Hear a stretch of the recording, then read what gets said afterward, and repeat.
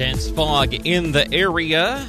I'm Nick Gosnell. Could be some freezing fog in spots as well, and because of that, we've got a couple of delays on our list at HutchPost.com. USD 312 Haven, 2 hours late. USD 313 Bueller, 2 hours late. No morning pre-K. And if you need to add something to our list, if the fog sticks around, email us at HutchPost@EagleRadio.net. That dense fog advisory is on until 10. More details coming up with Max in a few minutes here on BW.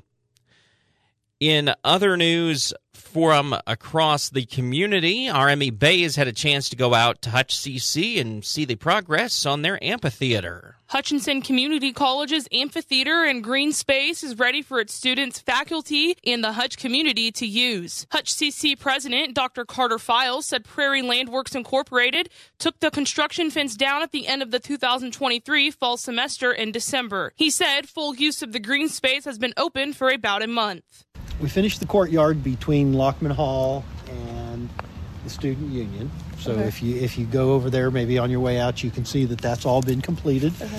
We finished this what we call the green space, and obviously we have the amphitheater here, and we have some pickleball courts. We have a great view of the stadium, and it just blends in very nicely with the pond that was already here. The constructed amphitheater and green space is located between Lockman Hall, Spear Hall, and Gowan Stadium. Tables, benches, and a fully renovated space for food truck hookups have also been added since Hutch Post visited the site in September. The green space also features a courtyard garden area that will be in bloom come spring and summertime. Files said the garden will be taken care of by the K-State Reno County Extension Master Gardener. Pickleball courts, which are part of the new space, were constructed during the summer of 2023. Files said the pickleball courts have been full of students lately. Well, I think for the community and the college, I think it's nice that we were able to get this completed, replace the tennis courts that were here. Tennis courts were fine; they just weren't utilized very well, and there were significant maintenance costs on those. So we decided that this would be a better use of this space, not only for our college students, but also for the community at large. Files said the amphitheater hasn't been used for any community events yet, and there aren't any planned at this time. However, he said he hopes that word will get out that the space is ready to use. He also mentioned the idea of having this space be a part of one of the Hutch Rec's Third Thursday events. As time proceeds, we hope that our faculty, especially our fine arts faculty, will find time to use this, bring students out here, maybe even for practices. And then it's open to the public. If somebody wants to have a public forum, they're welcome to use it. For more information on the college, go to hutchcc.edu. In 2024, Rise Up Reno's fundraiser is transforming into Shamrock and Roll on March the 1st. Rise Up Reno will turn the Cosmosphere into a casino extravaganza that you won't want to miss. Heavy hors d'oeuvres, game tables, music, a live auction, and more will be happening there as you support Rise Up Reno Prevention Network. The event is from 7 to 10 in the evening on the 1st of March at the Cosmosphere. General admission tickets are $65. You can get those online. We have a link to the place to do that. Or if you don't want to do the internet, you can go to the Rise Up Reno office to get tickets. That office at 1520 North Plum. BW Radio News Time, 7:04. Hutchinson Fire Chief Stephen Beer's been in Hutchinson almost 7 years now, having joined the department in April of 2017. Following the retirement of Kim Forbes, he's pleased with the progress the agency has made over those years. I think we've been able to have a positive impact on our organization, the community, our neighboring partners that we work with throughout the county. And it's all about, tearing down walls and building bridges. And that's the mindset that we all have is to do that. And being internationally accredited, being an ISO Class 1 fire department, I think them are some of the draws that some of these younger individuals. Having a healthy department also includes making sure they are adequately staffed. And I'm happy to say, we have 0 openings. That's a good thing for the community and for us here when we have that. That doesn't happen overnight. You got to change that culture. It takes years to do that. And I think we're in a good spot right now as an organization.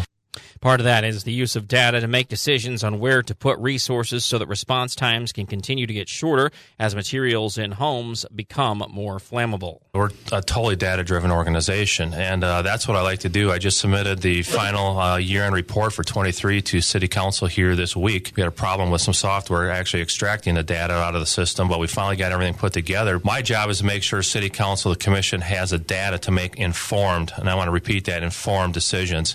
I want to try to take the emotions out of the equation when they try to make a decision. The call data from the department is what drove locating the new large fire station, the new Station 1, at 23rd and Main in Hutchinson. Roger Marshall had a chance to talk to Kansas reporters on Monday. He said he cannot support the immigration bill due on the Senate floor. He wanted to read it first to know for sure, but once he's read it, he says, yeah, that's not going to work. In America right now, about 10,000 babies are born every day. So we're having 10,000 babies born every day. But to think that would have that equivalent number of people crossing the border every day, it just doesn't, that's not right, and it's not fair. The deal on the table would give authority to restrict border crossings if daily average migrant encounters reach 4,000 over a 1 week span. So in theory, this means over 25,000 people a week could cross with no effective policy change if spaced out over the week's time. House Speaker Mike Johnson has said even if the package passes the Senate, which isn't assured it is dead on arrival in the House, Marshall notes the border never really closes under the proposal that's on the floor now. They still are required to process 1,400 people per day. Now they have to come through the standard access, the points of entry, but it still requires them to process 1,400 people per day. But on top of that, all the unaccompanied children are allowed to come in free as well. Look, I want to have compassion. I want to do the right thing, but it would be more compassionate to control the border, to secure the border first. Marshall believes the president has the authority to close the border if that's something that President Biden wanted to do. Joe Biden could secure the border yesterday if he wanted to. He has the authority to do that. That's never been his goal. His goal is just the opposite. My feeling is this legislation could actually give Joe Biden even more power and more authority to increase the number of people coming across this border already.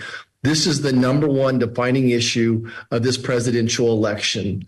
Elections do have consequences. Marshall also said that the Senate is going to try to give support to Texas from the floor for the work Governor Greg Abbott is doing, but he's not sure that Democrats will allow that to happen. They were going to try something for unanimous consent, but figured they probably wouldn't get that, but they're at least going to give it a try. Consigners need to get their stuff to the Hutchinson Art Center as the consignment art auction is coming up Saturday, March 30th. Admission is free for that event. It will be open to the public on the 30th of March. Among the artwork that they already know they're going to be selling is a whimsical original painting of a circus performer holding a doll by Lester Raymer and a beautiful original floral painting by Berger Sanzane. The paintings and other artwork consigned will be on display in the main gallery March 15th through the 29th for in-person viewing. BW Radio News Time is 7:09.